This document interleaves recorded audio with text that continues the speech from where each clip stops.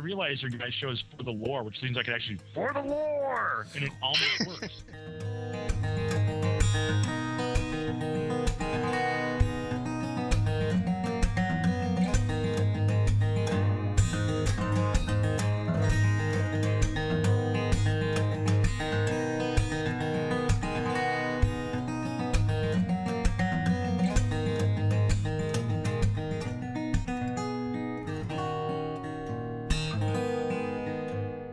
You're listening to For the Lore, the podcast that delves into the craft of our favorite games, whether lore, gameplay, or game design.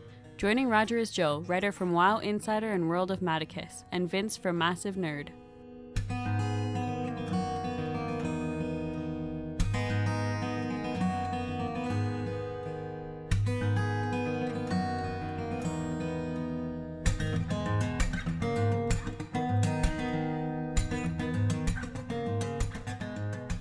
Hello and welcome to For the Lore. This is Roger coming to you on Monday, the 25th of June, and I'm back.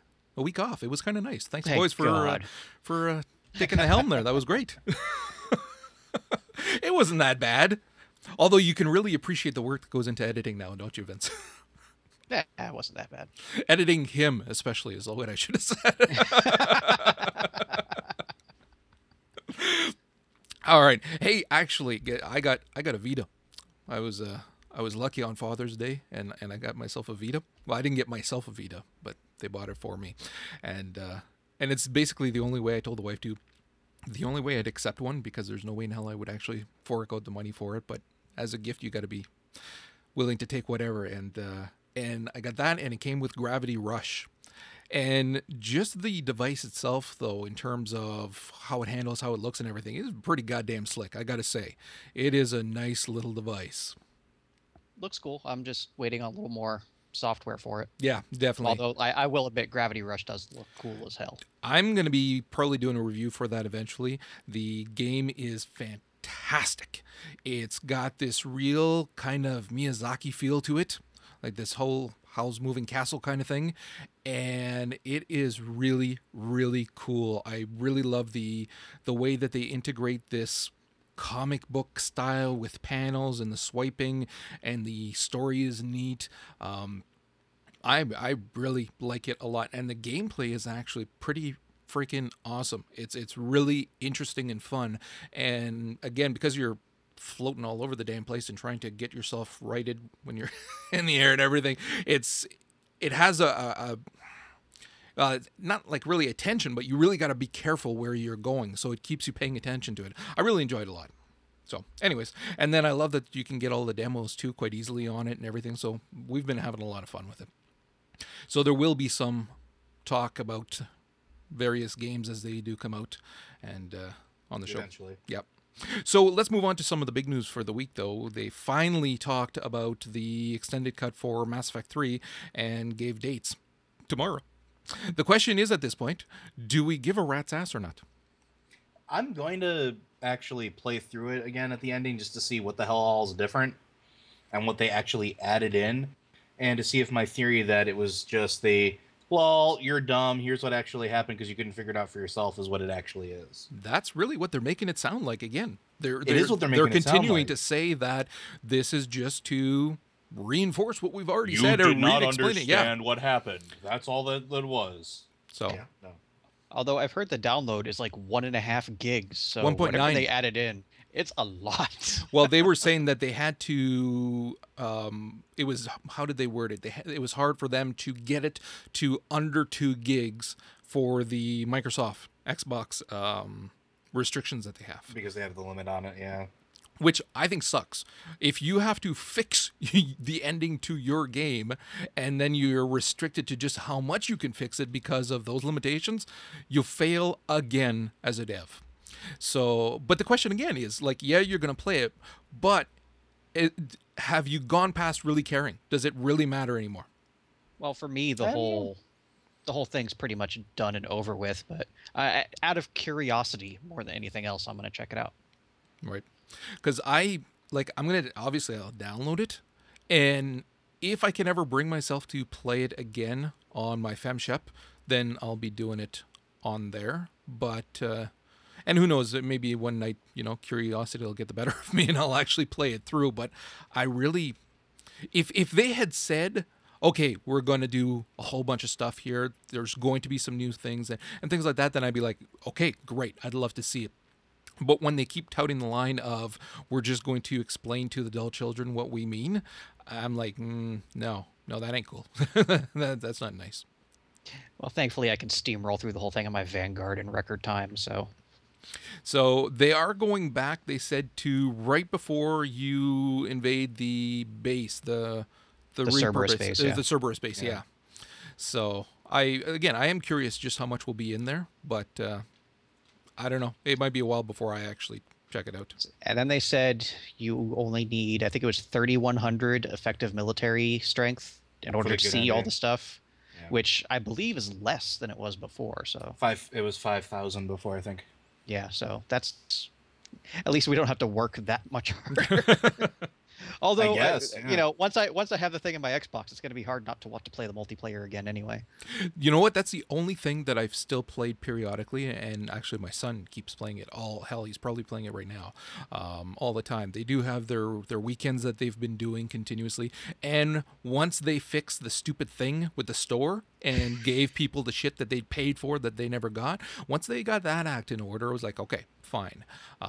So yeah, my son's been playing. He's gotten all of the new characters that they've thrown in as well, and the new weapons, and they are justifiably quite cool. I like how they're continually adding these things to the multiplayer and continuing to support it.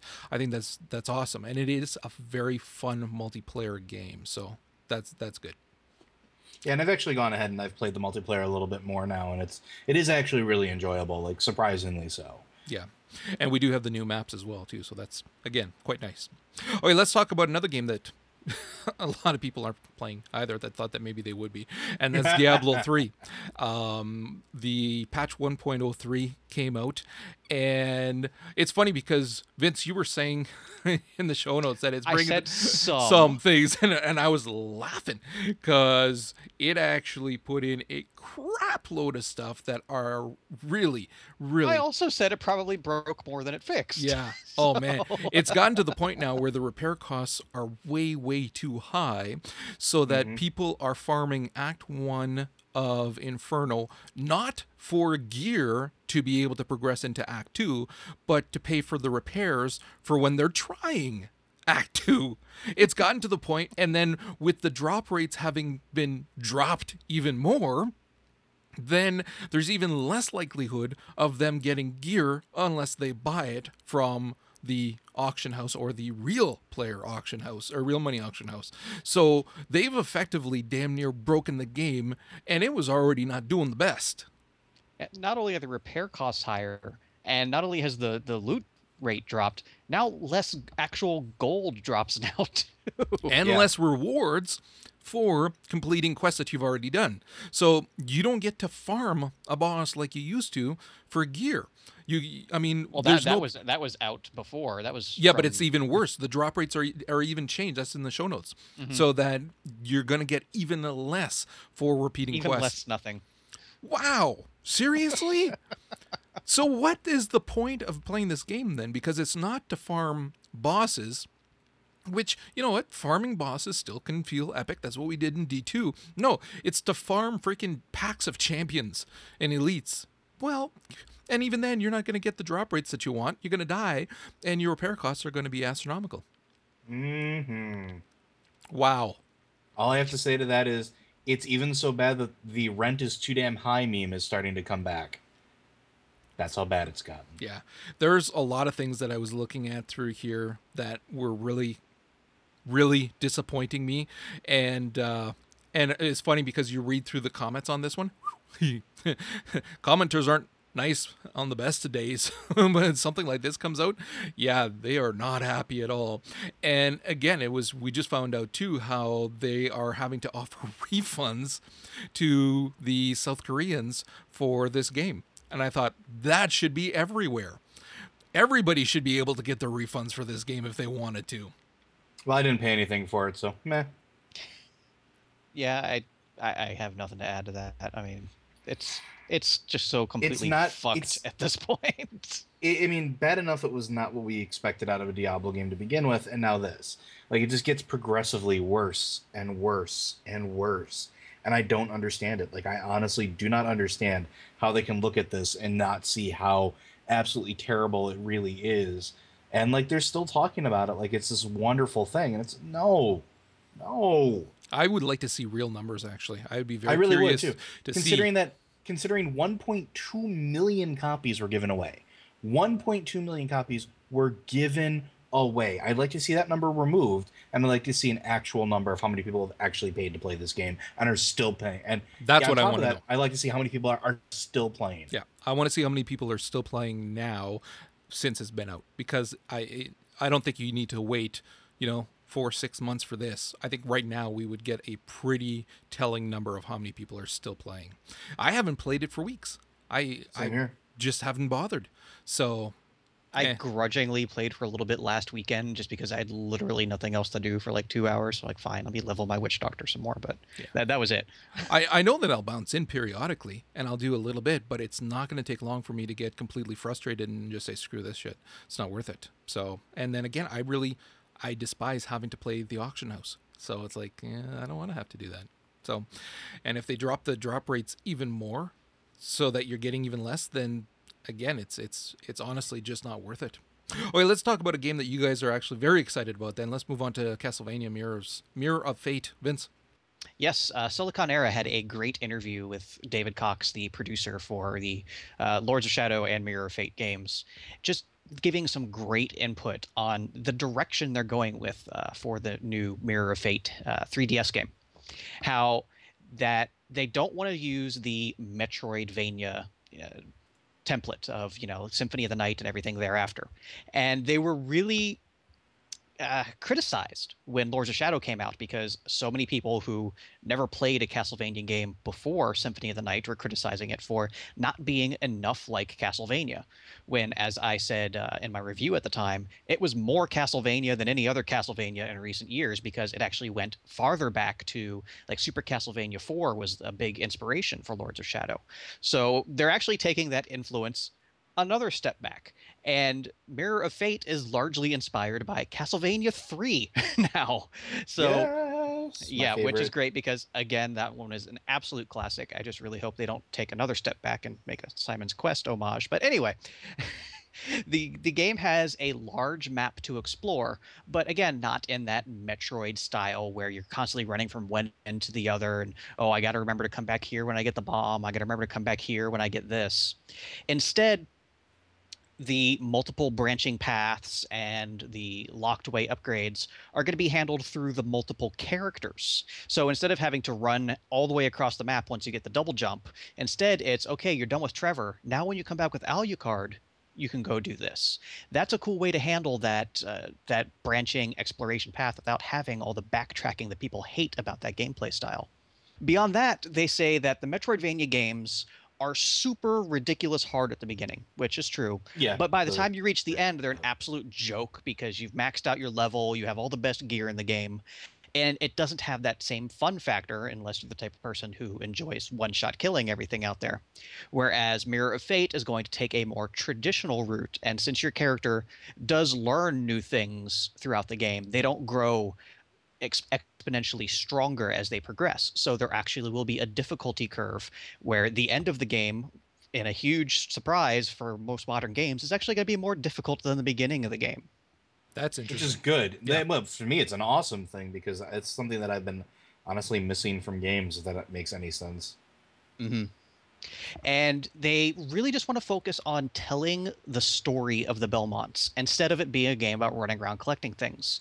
Like they're talking about in the larger scope of the Lords of Shadow franchise.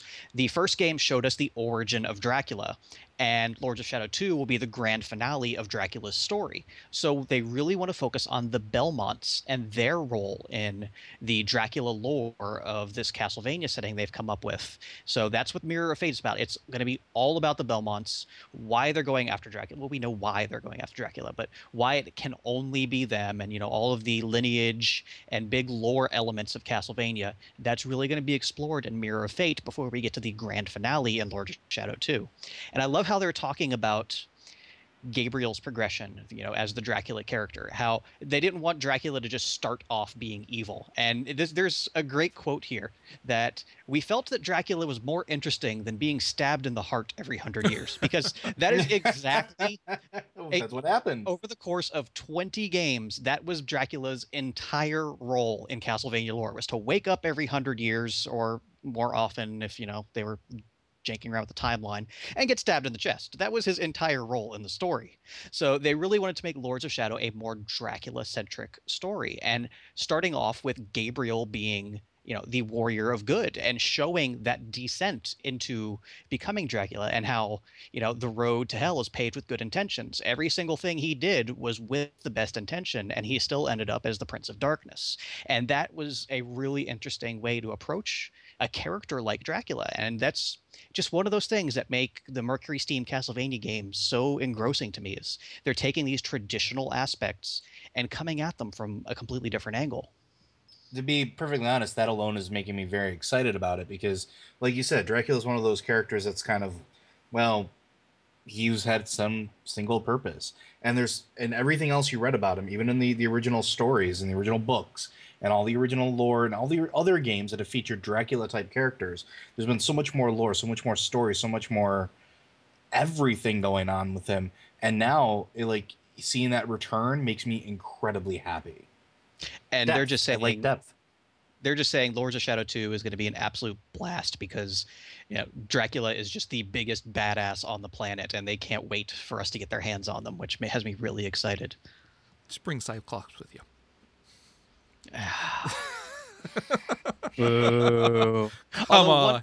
One other little thing I found interesting was they actually said that Lords of Shadow was the most successful Castlevania title ever. Really? Yep.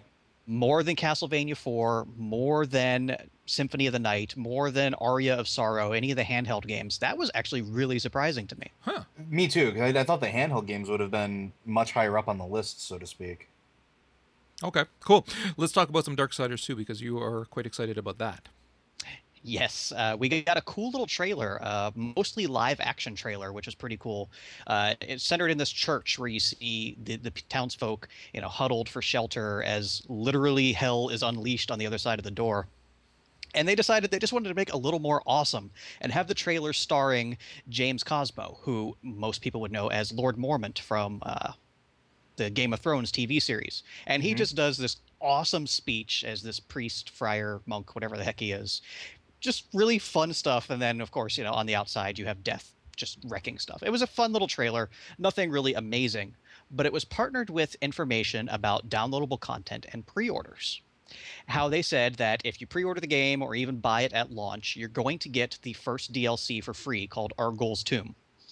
It's a DLC, and they say all the DLC will include, quote, significant new single-player content. So that's interesting to see how they're going to work that out in a Zelda-style game, but I'm with it. However, if you pre-order the game specifically through THQ's website, they will give you the season pass to the game, which will include free access to the following 2 pieces of downloadable content. Also, if you get the limited edition, not just through the website. No, the limited edition comes with Argul's Tomb. Only through THQ do you get the season pass. Oh. Trust me. Yeah, the article I linked didn't quite have their facts together. Apparently.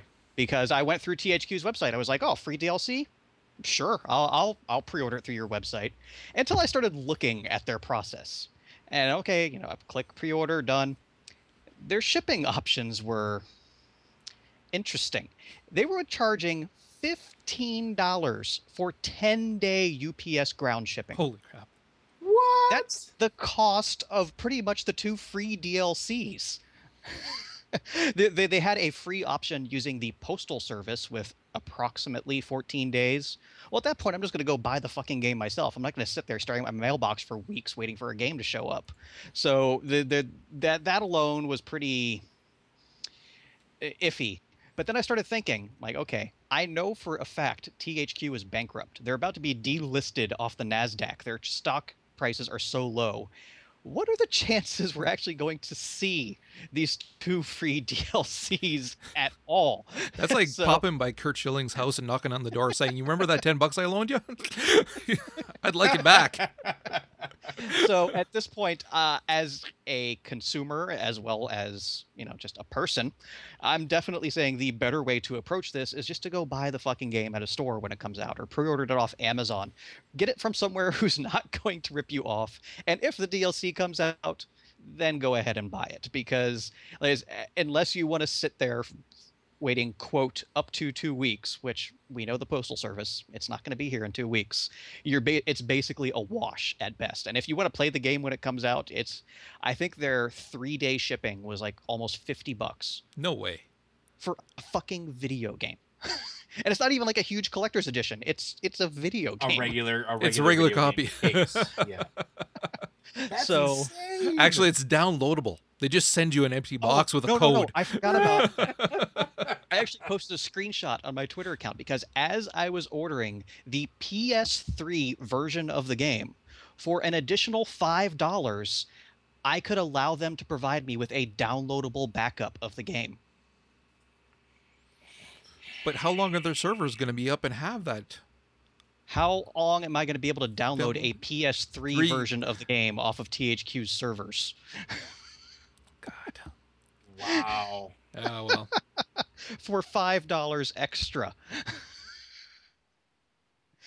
Or you could just get it through Steam, and hey, the downloadable copy is always there. And it's Because included. It's on Steam. Yeah. All right. Let's move Wonder why on. this company is going down the toilet fast. It's not a. Yeah. Wow. Their I mean, developers are so good, but my God. And you still think that you're going to owe us T-shirts one way or another. We're going to get I, T-shirts. I still think Darksiders 2 is going to be a successful selling game. Not enough to pull THQ out of their debt, but the game itself will still be quite successful. Yeah, we'll see. I had forgotten about the T-shirt. I have not. Or that. I have not. All right. Let's He's talk got about that key on his desktop. You have 6 more months to forget about it. No. There's some things that I make sure to write down somewhere because I know the memory won't hang on to it, but T-shirt right there. Vince, T-shirt. Joe, you wanted to talk about Bruce Campbell. Yeah, I'm really excited about this actually. With the relaunch of the Spider-Man movie franchise, of course, there's going to be a game associated with it.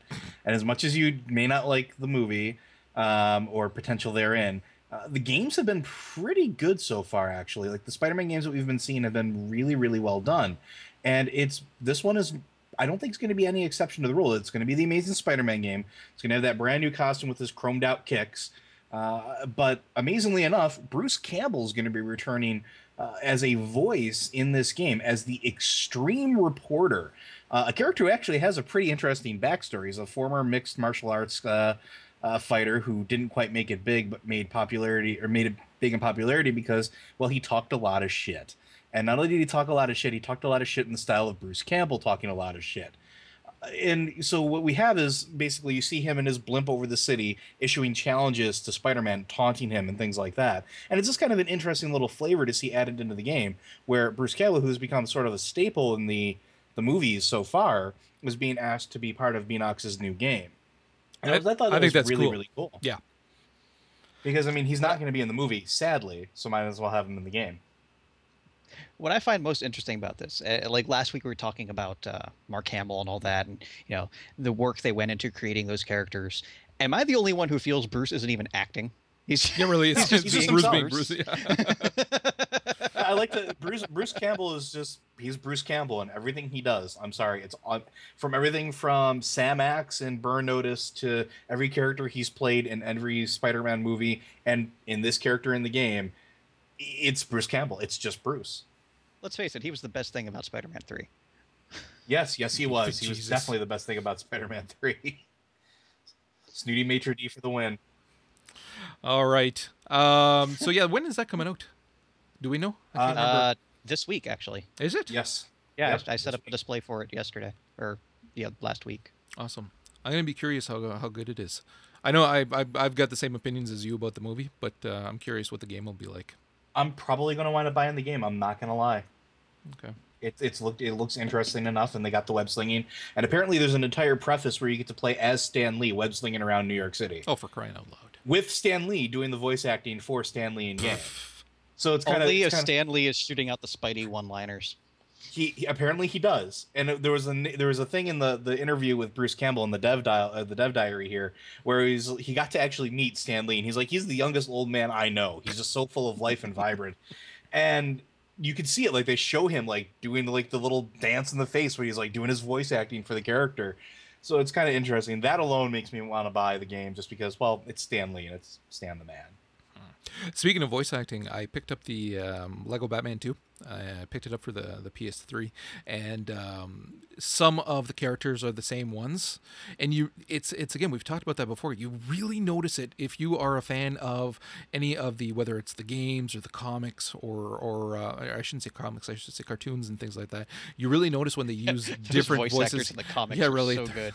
In my head, they are. Again, I'm on new meds. Cut me some slack.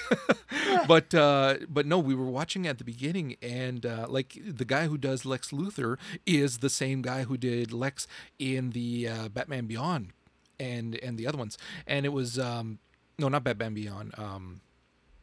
The last Batman. Well, all the Batman, anyways. The latest ones, and it just gives it this air of authenticity. I love when they're able to get the same people to do the voices, and but that's another game too that I'll be talking about later on as we finish off more of it. My son and I have been playing it, and in typical Lego fashion, it's phenomenal. It's absolutely fantastic. All the different costumes that you can pop into. There's some stuff in the like on the boat or on the bike or on the flying plane as well. And then if you ordered it new, you get 5 heroes and 5 villains as well that you can use at different times. And yeah, ton of fun. The only thing that I didn't like is the split screen for 2-player is terrible. Like, will make you seasick. It is absolutely horrendous because they don't just split down the middle. Depending on which direction you're going, sometimes the split is diagonal and it moves as you move closer together away from each other and in what directions. So, like, depending on where you are in relation to each other. So let's say I'm closer to where you're sitting, say, and like my son was off in the distance on another platform that was higher, then the split is actually horizontal. Whereas if I start moving towards the left, keeping where, picture that 3D dimension again, me closest to the gamer and then my son further away. If I start moving towards the left, that horizontal line starts dipping on the left so that you got a vertical line across.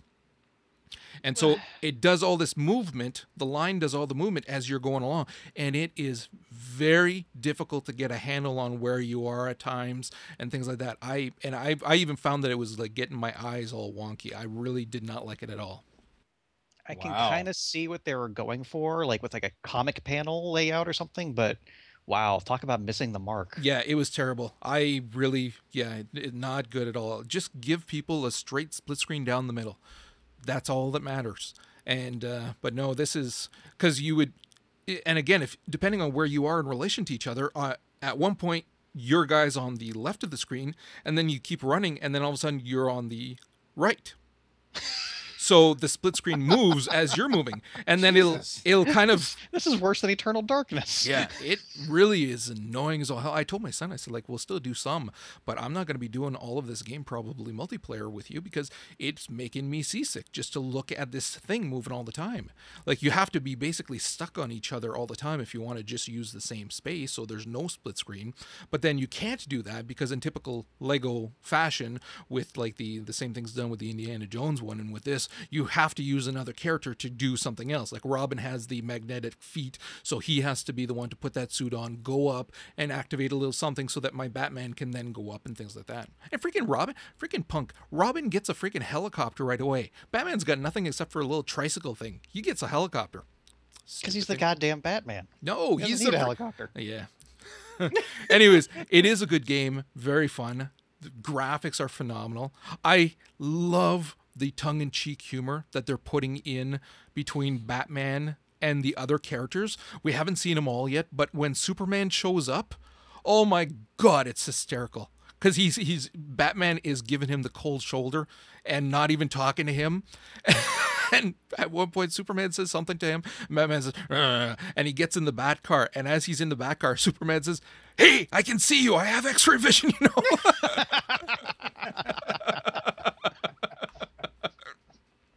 So I cannot wait until the Green Lantern shows up because I want to see what's going to happen there. If God. there's a punch, they win. They win Game of the Year if there's a one punch that he knocks him out. Okay, Joe, you wanted to talk about some Cold Fusion. Yeah, this is actually one that is really, really, really interesting to me because it kind of stumbled upon it randomly, and it's a Kickstarter that's started up now, which I'm absolutely addicted to Kickstarter. Go figure. For Cold Fusion, which is You got no money. I have no money, but I like to look at it. I like the window shop. Come This is on. going to be great in 4 years. There's an irony here. Someone with no Maybe. money is window shopping at Trolling a site Kickstarter. where they want money. Well, they want money. It's the best time to look at Kickstarter when you have no money because you can't put your money behind everything you want. But this one is actually kind of cool because it's a cyber steampunk RPG with the Super Nintendo style nostalgia, and it's kind of cool. Actually, you know what? I've seen this before too. This Have was you? somewhere, I don't recall where we saw the trailer for this, but at one of the cons there was a trailer for this before. And it was a little while back, and yes, it actually does look fairly cool. And right now, they apparently the story is completely done. Like they have everything already written out. They know what they want to be done. They want to have done. And they just need to get the money together for the software and stuff to get that all set. And the art assets for it actually look really, really cool. There are going to be cinematic cutscenes that are going to be completely hand drawn for it. Like they have a really good artist doing some of the stuff there. And if you go to the official site, you can see really cool robots and character sketches and just awesome things there. It looks really, really interesting. Now it revolves around an astronaut who witnesses essentially World War III from space. He was basically sent up there to research some cryotech. He decides that it's not safe to return to the planet due to all the fallout from World War III, so he freezes himself, only to wake up and return to a very changed Earth. So it's a really interesting concept. Nice premise, yeah.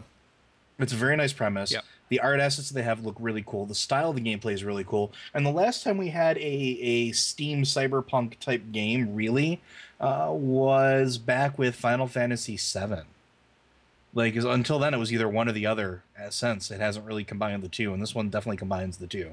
And while some of the screens look a little, subpar, I mean, they really haven't really started full production on the game portion of it yet. A lot of it's just mock-ups. So. What platform are we looking at? Just PC? Console, I think they said. Let me double check. No, sorry.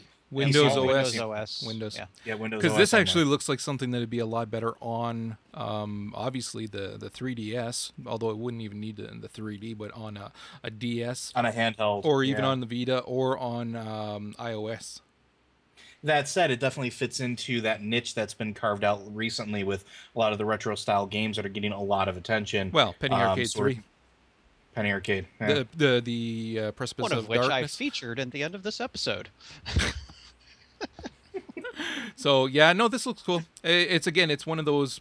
I have not been putting nearly as much faith in any of the Kickstarter stuff. I apologize to all the people who are using it and all that, but I have not. I mean, there's so much crap that we're seeing that's just not possible. Like, I mean, I was looking at one yesterday or the day before, and it's an MMO, and I mean, they're asking for, I think it was 25 or 35,000.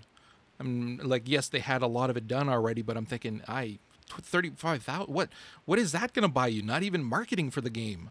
So It's going to run on a server. yeah, so it's like a lot of these, I don't know.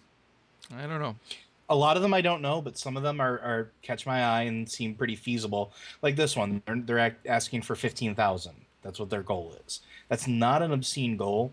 And having been participating in the development of a game in this style, 15,000 is about right. It's about what you would expect to have to pay. Really, because see, I would expect more. Even No, for because something that the way looks like that- this, I would still expect it to be more than that. It's really not, though. That's the thing, is what you basically wind up paying for is the software and then the engine, and that takes up the bulk of your cost. And then if you're looking for professional grade like voice acting software like they are, that takes up maybe another $5,000. And I've done the math before, and about 15 grand is what you would expect for this style of game, for it to be downloadable on the PC only for one single setting, and for having all the story and the art assets already completed. Then all you have left to do is to get the engine, build the engine, do the tile sets, build the tile sets, and things like that. And if you want to rent the Unreal Engine or things like that, it's about $8,000 to $10,000 to use that engine for that. And that's just to give you a rough idea. For something like this, you're looking at probably about the same just for use of the engine alone. He listed his qualifications as 20 years of gaming, 10 years of development. Since when is 20 years of gaming gonna say It anything? is funny. That It is funny. hysterical. Okay. All right. Let's move on. Okay. Vince, you wanted to talk about Nintendo some. Yeah, like what was it? Like a week and a half after E3, Nintendo decided they had some stuff to announce. More stuff. Another one of their little Nintendo Direct internet streams, which have actually been pretty cool. I like how Nintendo's handling their marketing. Not necessarily waiting for the big trade shows. Just, you know what? When Nintendo has something to say, you're going to listen. God damn it. And they did two separate ones, one for Japan and one for the Western nations. But of course, the big news to come out of both of them was the announcement of the 3DS XL. Which is pretty much exactly what it sounds like. It's got 90% larger screens, and most importantly, the big change, well, not change, but the big leg up it has over the current 3DS is a significantly increased battery life, just because the thing's friggin' bigger. You can shove more batteries inside of it. They say anywhere from 6 to 10 hours, which is roughly twice the battery life you can expect on the 3DS. It's actually only $199, so it's only $30 more than the current 3DS for essentially twice the system, as long as you don't mind the bulkier size. That's, in my eyes, a pretty good value. Actually, I've got the XL myself, and I don't find it bulkier, really. I mean, I can still carry it in my pants, no problem. It's only a little bit bigger when it's closed up, and you don't notice. But you really do actually notice it when you are playing a game. It's quite noticeable, the size difference. There's sometimes that fights against you, though, because you'll notice even more pixelation, which, I mean, on a DS, you can't afford that. But so it doesn't look as clear sometimes. But for a game where it's, especially if there's a lot of cell shading or stuff like that, like Professor Layton on the XL, phenomenal. Absolutely fantastic. I love it so much more. Mm-hmm. Now, of course, there's some accessory things to keep in mind. First of all, it does not support the Circle Pad Pro, so it looks like that little dongle is going to be phased out, because as far as I know, I think there's 2 games that require it, and maybe 3 more that actually support it. So there's not a lot of third-party support for it. And like many people have said, if you're looking for a second analog stick in your 3DS, then you're playing a game that probably doesn't take advantage of what the DS can do. And I kind of agree with that. Like, a game that's designed to really use the touchscreen and stuff, that second analog stick is completely superfluous. So it looks like that whole concept is going away. And interestingly, in order to keep cost down, in Europe and Japan, it will not come with an AC adapter. You could use your existing ones. Everybody's got DSs. Yeah, it is compatible with the old ones, but it's odd, if you, to say the least. I'd be all right with that.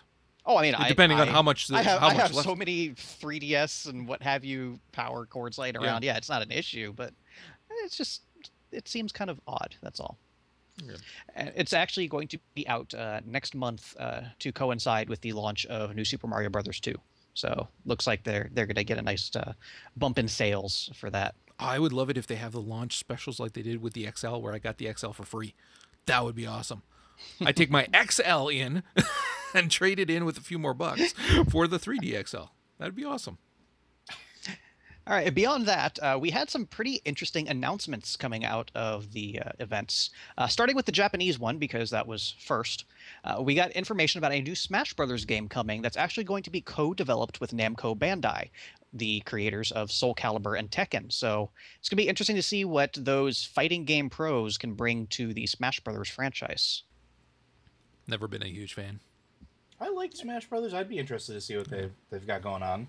Never.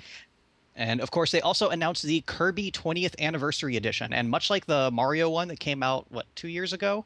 It's a freaking cool edition. If you like Kirby, there's a lot of awesome stuff in here. Lots of classic games, all kinds of fun stuff packed in. So that one looks like it's going to be interesting. They talked a little bit about Dragon Quest X, which we talked about way back when, which is the Dragon Quest MMO, and how, yes, it's going to have a subscription fee, but what they're doing is they're adding in 2 hours every day of what they call kids time, where it's going to be free to play for those 2 hours. They said Monday through Friday it's going to be 4 to 6 p.m. and then on the weekends 1 to 3 p.m. That's different. I can just see you. I'm sorry, babe. I'm busy. I can't. It's my 2 hours. I need to play for free. But it's the free time. Get away from me. And then we got into the awesome stuff. And by awesome, I mean weird Japanese shit. They announced Soul Hackers, which is the latest game from Atlas. Well, I don't want to say latest because it's actually a port of an old Sega Saturn game coming to 3DS. It's one of the Devil Summoner games. So if you've liked any of the previous games in the Shin Megami Tensei series, which includes Devil Summoner, Digital Devil Saga, even Persona, this is on my buy list, assuming it comes to America. Lost Heroes. All right, I'm going to say even Joe is going to want to play this one. It's an RPG featuring famous Japanese mascots. And I'm talking Ultraman, Gundams, and Kamen Rider. That's a hell of a crossover. I'm in. I'm totally in on this one. And then a very interesting one that's called Project Cross Zone, which is a tactical RPG crossover between Sega, Namco, and Capcom. It's going to be your traditional tactical RPG featuring characters from Tekken, Street Fighter, Virtua Fighter, Mega Man, Resident Evil, Darksiders, Shining Force, and even Space Harrier and Space Channel 5. That's fucking awesome. I'm sorry. Like we've seen so many crossovers, in recent years. Marvel Capcom, Tatsunoko versus Capcom, Street Fighter Cross Tekken, but they've always been in the fighting game genre. So it's going to be pretty interesting to see how they're going to cross this over in a completely different style of games, and it's probably going to be pretty damn fun. I'm intrigued. And that's all we really of note, at least from the Japanese conference. There was plenty of other obscure shit going on in there. But the American and European conference started off with a lot of stuff we've already heard about. Castlevania, Epic Mickey, Kingdom Hearts. Now, there's one that I'm sure you're very excited about, Roger, coming up in November, and that is Professor Layton and the Miracle Mask. Yes. It's been out for quite a while in Japan, and of course we knew it was going to come to America eventually. It's nice to know when, and that it's going to have free downloadable puzzle every single day for a year. Isn't that freaking awesome? You're going to have an awful lot of time to learn how to become a true gentleman. That is awesome. I was just kind of blown away by that. It's an amazing amount of support. It is. I mean, when you're planning on supporting a handheld game for that long, that's again, you've got. Although this is freaking 3DS. If I have a 3DS, we'll see.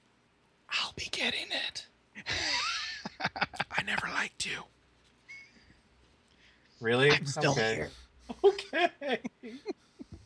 All right, they showed off some more of New Super Mario Bros. 2, and I have to admit, the more I'm seeing of this game, the more I'm kind of buying into it with the whole coin collecting aspect. It just looks like it has really solid gameplay, which is really solid platforming.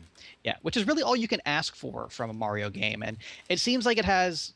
While it's got a lot of new stuff that it's doing, it's not quite as gimmicky as some of the other recent 2D Mario games. So it's probably still not something I'm going to really run out and buy, but I'm becoming a little more convinced every time I see the game.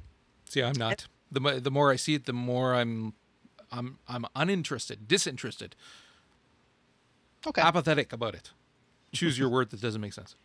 And then the real last thing they showed was the quote announcement that Fire Emblem is coming to 3DS early next year from E3. Remember when I was saying that after the conference was over, Reggie just kind of shouted to everybody, "Oh, hey, by the way." They showed off a video. Looks pretty fun. Great. Again, simple tactical RPG. Like so many tactical RPGs these days, way too convoluted. Yeah, they exchange difficulty for complexity, and those aren't the same thing. But Fire Emblem has always kind of brought it back to its roots. And I mean, for me, a tactical RPG, like the golden standard for me is Shining Force, because it was just tactics and building your squads and leveling your characters, and not about all the crazy shit that some of these other games want to make you do. So the game does look really cool, but it comes with a bit of an asterisk. And we knew going in with the Wii U having the cross compatibility with the PS3 and 360 games, DLC is obviously finally going to be coming to Nintendo consoles. Well, as far as I can tell, Fire Emblem is the first game they have announced that's going to have paid DLC, and that's actually on the 3DS. So it's going to be interesting to see how. It's going to be interesting to see how a Nintendo audience reacts to paid DLC, because as we've established, Nintendo audiences and other gaming audiences aren't always the same thing. Yeah, but they're going to have to be getting used to that Xbox Live, PSN kind of mentality, especially with the Wii U coming out. There's still a startling amount of people out there who only own Nintendo consoles. Oh, yeah, no. I'm not just talking about the grandmas at the rec center playing Wii Bowling. Yeah, but I mean, that console's been out for... crap, how many years now? We're looking at a minimum, 7, 8 years? No. 7 or 8 years. Yeah, no, we just hit a decade on the 360. It's been out for a bloody long time. So, yeah. Long time. We sold the 360 when I opened my store 7 years ago, so it hasn't been a decade yet. No, not a decade. I didn't say a decade. Joe did. Okay, but it's been still almost 10 years. Okay, anyway, Jesus Christ. Anyways, my point is that yes, there's a lot of people that are the casual gamers, and that's all they know is the Wii. But most of the people, especially anybody with kids kind of things, will be used to Live or PSN by virtue of the fact that they would have gamed with their buddies kind of thing at their houses, because their houses are cool and have all the consoles. That's like when all the kids come to play with my kids. But so yeah, they've got to be used to that. And again, with the Wii U coming, they desperately need that if they're going to be getting any kind of third-party support for games for the Wii U. So they need to get that crap out there and get people used to it as soon as possible. I'm just saying it'd be interesting to see how the Nintendo audience reacts to it. I don't think it'll be a big deal. It could be. It could be. They're. I'm with Vince. It's going to be interesting to see how they react to it. It really is. All right. Anything else? All the people I know that are really into Nintendo don't want to pay any extra money. All right, Vince. Anything else, or was that it? There's a number of more minor things they announced, but that was really the most I took out of the various conferences. Okay. There was also, we've been reading a lot more reviews about Pokemon Conquest now since it's come out, and actually it's been getting really good reviews actually, and really I'm hearing very interesting things about this, and the how it's again that feudal Japan kind of period and how it fits into there and the different things. I'm fairly interested in this one. I don't know about you. I know that you're not, Vince, but Joe. I'm actually interested in it. I'm pretty interested in it. Maybe not as much as you, because I know that you're probably foaming at the mouth a little bit for it, because it's a new Pokemon game, but I like that type of game, and I like what they're doing with it so far. It just looks cool. I like the idea too of the feudal Japan too, but they were talking about how the lore fits into it and how it's not exactly feudal Japan, and it might be kind of like the Pokemon Worlds version of feudal Japan. Right. So things like that, and then the different dynamics with the Pokemon and all kinds of things like that as well, based on the fact that they didn't use balls to capture. Apparently, I didn't get everything, but it was like, okay, it's just enough different that it'll probably hook me. I find it interesting because we haven't actually seen that many spin-offs of the Pokemon franchise. Like there was like the Colosseum ones, but that's still pretty much in the Pokemon realm. There was the stupid picture-taking one on Nintendo 64. So you have that, and then you have teaming up with Oda Nobunaga to take over feudal Japan in a freaking tactical warfare game. And like, how do you make that leap? That was the next logical step for the Pokemon franchise. I'm all for it. And again, I think it's cool I know. well. I would like to if this does well enough that we can see more where you've got the modern day one kind of things, but also stuff back in that feudal Japan, and keep going with that storyline with those characters as well. That would be freaking awesome. All right, it's not a big deal. I can't. If it weren't for the fact that I've got a brand new Vita, I'd be playing it already. What's that? So see Pikachu wearing a samurai outfit. Dude, that would rock. Did you see the pictures of the shirt I got? with the Pikachu, except he's a Sith, and it says No. a wild Sith has appeared, and it's he's like a Sith and the Pokeball he's in is a Death Star. Yep, I saw that. That's hilarious. I saw that T-shirt and I went, buy now. I posted a That picture on is Twitter. Hilarious. Yep. I'm sorry, I don't look at everything you say, believe it or not. Well, I don't look at anything you say then. Fine. Now, honestly, I put- don't pay attention to half the stuff you said tonight. All right. Fine. Anybody who's curious what it is, just look at your iPhone or whatever now, and I'll put the picture on as a chapter heading. Okay, last but not least, and this is something that we talked about before when it was talked about at E3 especially, and that we were so looking forward to it, and I did not realize it was coming out this soon, was Magic the Gathering 2013, and Yes. especially on the iPhone, or not the iPhone, sorry, the iPad. The iOS. iOS. iPad, I picked it up immediately, and Joe, I know you've picked it up as well. yeah, Vince, I you're a couldn't loser. find it actually because they I'm sorry, I named still it have a weirdly. pile of indie games I'm playing through. Too bad. These are better. This is so much better. It's called just Magic 2013. So if you're looking for it, that's what you need to look for. And it's actually free. Okay, so you pick it up for free. You can play with, I think you start with either 1 or 2 decks. I'm not sure exactly. 2 decks. And then you can win some decks, kind of things. You can play. You can do a surprising amount without putting a single penny into it, and then you can unlock it for $10, which I'm sorry is a joke in all honesty. $10. That unlocks your multiplayer, your leaderboards, your different modes of play as well, so you can do their little challenge things that they do, which I love. It's like it's a puzzle, and you need to figure it out how many plays or how many different moves to win in one more round kind of thing, and you just try over and over again until you get it right, essentially. The chess player in me loves that. And then there's, what else do they have? The deck management, deck building, and things like that. And then once you've unlocked it as well, then you have the option of, you can either play through the campaign, wherein it's the same thing as 2012, where you can play a campaign against X amount of people. There's 4 or 5 acts. I can't remember how many. 5. Is there 5? Okay. And then There are 5 acts on the campaign. in each of the acts, there's between 3 or 4 like little mini sections that you fight different guys, and then always with one boss that unlocks the deck that boss uses, and then you can Minimum of 1 boss. yeah Some of them have true. 2. And then you can do that to unlock decks to use. And if you do that, what happens is that you get the deck to use. However, 30 cards from the deck are actually locked. And then you can still play with the deck. And as you play with the deck and win, then you unlock certain cards from it. And then you can play around with your deck to do whatever you want with it, kind of thing. Or you can pay $1 and 99 cents, and you can unlock the deck, and in so doing, it unlocks it completely. So then you get all the cards. So then you can have your little sidebar cards that you can change out as you need to, or whatever, depending on who you're fighting.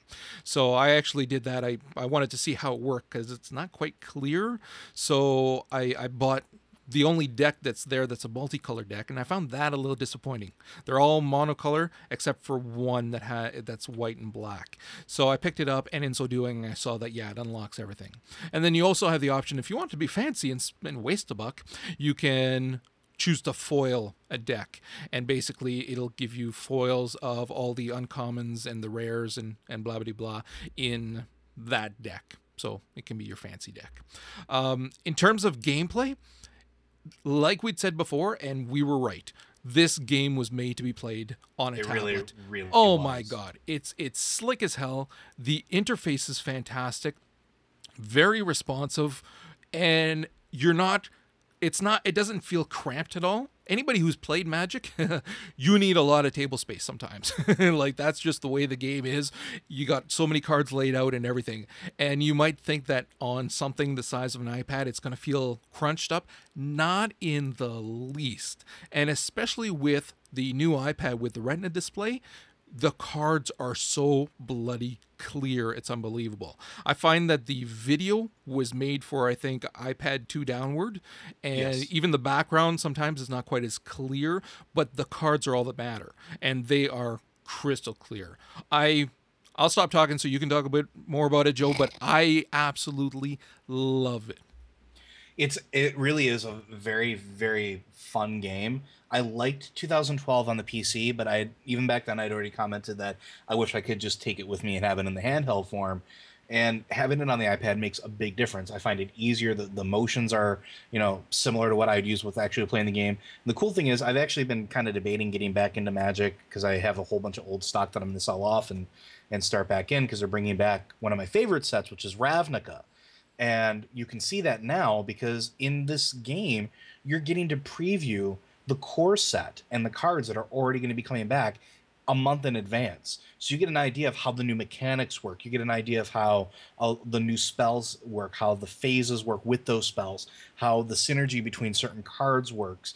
And it's really, really nifty, especially for somebody who wants to get back into it, because for that $10, it's essentially training you how to play these types of cards again. Or even if you don't pay anything, and if you're just playing for free, it's still giving you that same education, so to speak. And I've been out of it for a little while, and this has really solidified the fact that I'm probably going to get back into it now, and I'm having so much fun just playing this game. Like even while we were doing our little pre-show, I couldn't put it down. I had to actually fight myself to put it down. I've got a game that's paused right now. Okay, Same it's in the other room. Mine's paused. Mine's paused. Last night I was sitting down and we're watching TV, and I was playing because I was on one of those challenges, and I just could not get it, and eventually I finally did. And it's done well enough that those little rewards, something as simple as beat this guy in one turn, once you finally figure it out, it's like, I got you, you bastard. And it's everything about it is that good. The only thing that I'm having a problem with is that that timer is damn fast.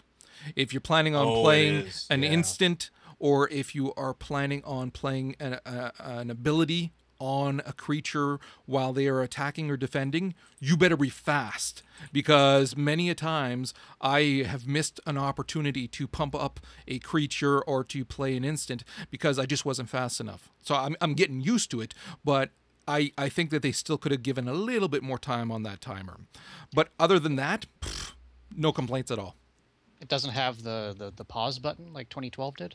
It has a pause button on the side, but then I'll try again.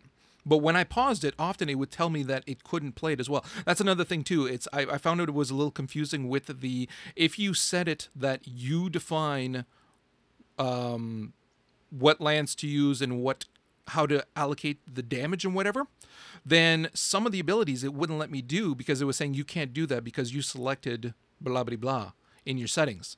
So I kind of don't know why they set it up that way, because I prefer the micromanage everything. I want this many points on that one, this many points on that one. But I found that was a little, I say I'm going to just wind up switching it back, because I found that when you have it set up like that, assigning which lands to use and all that felt clunky and didn't make sense. So maybe once I go back to the other way, it'll be all right. But again, those are pretty minor little things, and it's not a big deal. But they are my only little gripe. Other than that, I'm even all right with the micro transactions of buying the decks, because it's a microtransaction that makes sense here, because it's the same as if you were buying booster packs or whatever. But it's even better than that because you know exactly what you're getting. So if you prefer to play a blue deck, then boom, unlock the blue deck. You don't have to wait until you unlock it by beating the blue dude later on. You can do it right now and then use that one. So I like that. I was a little disappointed that, there's a lot of decks, but I was the type of player when I played, and I don't know, Joe, if you were the same. Dude, I had tons of decks. Because I bought lots of cards, and so did the kids. So we traded and we did all kinds of stuff. So I had lots, and that's part of the fun, is the right deck against the right opponent, and then you remember how much fun it was and you play it. So there's a number of decks, but I would like to see more. And I'm hoping that over time, maybe they'll introduce more as kind of DLCs so you can pick them up. And I'm sure they will, because they did that with 2012. Yeah. As the new blocks came out, because the way that Magic works now, for anybody who doesn't know, is you get a core set every year, and the blocks run in 3-month cycles. So there's a new set of cards essentially every 3 months that gets added in, and the two most recent ones are called the current block. And they do essentially the same thing with 2012, where except instead of those cards getting cycled out, they just add new decks as basically expansions or DLCs that you can add into it. So I'm guessing we're going to get something similar, as long as they keep it, where every 3 months we're going to get like a new set of cards, which I'm completely okay with. Oh, definitely. The only other thing that I wish they would have put in 2012, and I wish they would put in this, is the ability to make your own deck entirely from the cards that you own. That to me would be the ultimate cherry on top of this cake. I really, really would like it if they could implement something like that. And they could. It's not rocket science. They could pretty easily implement it. And then you would also feel more like buying more of their virtual booster packs if they're not too much kind of thing, because then you can be building whatever type of deck it is that you want to build. And not only that, and since we are talking about, because we are a lore-specific podcast, you're talking about the story of each of these zones is being told as well. So every time you go to a new city or a new set of challenges, or you expand further on down the line, you get story of these decks, these summoners, these personalities. And it actually does have a little bit of a story behind each one of them, which is kind of cool in and of itself. It's not just a random card game of, wizard versus wizard. It's actually got some story behind it now. I would actually like to see the novels for those. I've never read any of them, but I The know the novels are usually really well done. I have a ton of them. I have all the ones up through Kamigawa, Ravnica, and then the set right after, and they were really, really well done. And those are just a few years ago. And coming back now to Ravnica, I'm actually really interested in picking up the novels again, because they're always fantastic. They're always really well done. And it's not like the ones from the 90s that were really simplistic and just like, houses versus houses and stuff like that. It's gotten a lot more where there's an actual story. There's a plot. There's, a hero. There's a villain. It's a full novel experience. And usually what happens is each block, each set in that block, it has its own novelization, as its own section of the story. So you get 3 novels per set, and the 3 novels per set tell a complete story from beginning to end, which is really nifty in of itself. I would really like to see what the ones are for this new block. That would be interesting then, because I do intend on playing the crap out of this game, seriously. And if anybody, and Joel, if you want to give yours as well, if anybody is listening and has it on iOS and wants to add us as a friend, because you go through Game Center, it's mine is Zen Buddhist. So Zen and Buddhist. Definitely add me. I would love to play multiplayer with anybody. And mine is same as my Twitter handle. It's LODURZJ, Loader ZJ. Feel free to add me as well. Yeah, definitely. It is so worth it. Okay, with that, we're actually going to cut it out for the week. Thanks for everybody who joined us. If you, of course, want to find the show notes, the site is back up again, so you can go back there. It's forthelore.com. And you can send any emails or questions to forthelore@gmail.com. And on Twitter @forthelore. And with that, we'll see you guys next week.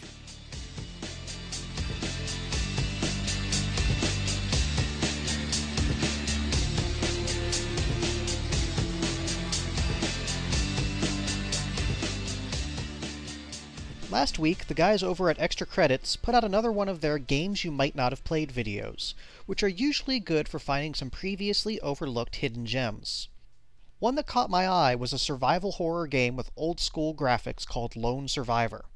When I was looking into the game, imagine my surprise when I discovered that I actually already owned it from the last Humble Indie Bundle sale. Buried in between such high-profile modern classics like Bastion and Braid was this fantastic little game. Released on PC, Mac, and Linux earlier this year by Superflat Games, Lone Survivor is the work of one man, Jasper Byrne, and the quality of the game this single person was able to put out is simply astounding. The most obvious thing about Lone Survivor is its graphical style, akin to an old 16-bit Super Nintendo or Genesis game. In many ways, this choice actually increases the horror aspects of the game. In modern games, we absorb the scares pretty much exactly as they're presented. There's no reason not to with the amount of graphical fidelity. However, with Lone Survivor's older graphics, every pile of gore, every faceless enemy, and every bizarre flesh wall leaves much more to the imagination, and I can definitely say my imagination can likely come up with more disturbing imagery than any game's graphics can produce. Sound design is top-notch as well, and adds an incredible amount of atmosphere to the game. In Lone Survivor, you play a nameless protagonist, caught up in an apocalyptic outbreak of some unknown virus which turns normal people into flesh-eating mutants. The game begins with you in your bedroom, deciding it's finally time to get out of your apartment building, which has become a death trap overrun by the mutants. Throughout the game, there are many instances when your mental stability is called into question, and this is the first game since Eternal Darkness to truly make me wonder if certain events are real or elaborate hallucinations. It's very unsettling at points and definitely keeps you off balance. The game itself is a puzzle-based adventure where you have to explore the building and figure out how to bypass certain roadblocks. Many of those puzzling situations that you'll face will be how to get past the enemies. You can step into the background to sneak past, drop rotten meat to distract them, stun them with flares, or, if all else fails, gun them down. Though, of course, like any great survival horror game, ammo is seriously limited. And that's where most of the tension in Lone Survivor comes from. Sure, there's plenty of freaky stuff going down, but actually making it to the end in one piece requires a significant amount of resource management. More than just ammo, you must keep yourself fed, rested, and most importantly, sane. Returning to your room allows you to rest, save your game, and heal up, but sleeping on an empty stomach will reduce its effectiveness. Food can be found throughout the game, some good, some not so much, but little of it is truly satisfying. To enjoy the more fulfilling meals, you'll have to explore and find ways to open the containers and cook the food. If you don't eat, you'll find yourself low on health, exhausted, and slowly losing your grip on reality. Aside from sleeping and eating, the best ways to keep your sanity in check are to stay in the light, which requires a supply of batteries, avoid enemies whenever possible, and if all else fails, talk to your stuffed animal companion, which may not seem like the most mentally stable thing to do, but it is one of the few things in the game not trying to eat you. There is a workaround to help you with all your resources through the use of pills. Red pills will keep you awake, while taking a blue or green pill before bed will take you to a bizarre dream world where the inhabitants will give you supplies. Of course, all those pills can't be good for you. Simply balancing all these mechanics and making it to the end of the game aren't enough.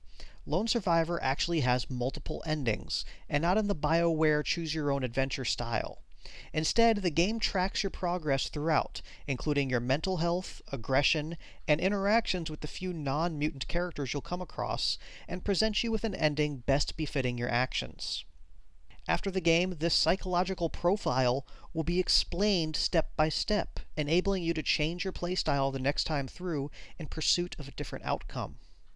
Clocking in at about 5 hours for a first playthrough, Lone Survivor is just about worth its $10 asking price on Steam. With the option for multiple playthroughs and the sheer quality of the game itself, I highly recommend Lone Survivor as one of the most satisfying games I've played so far this year.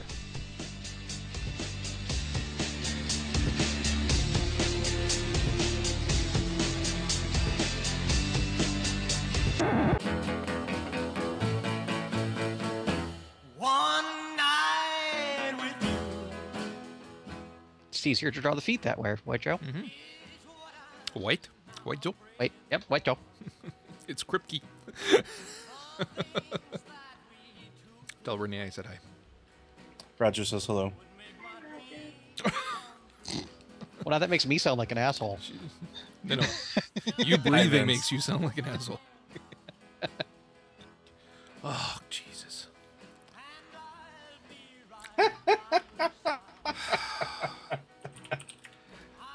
I play MOBA.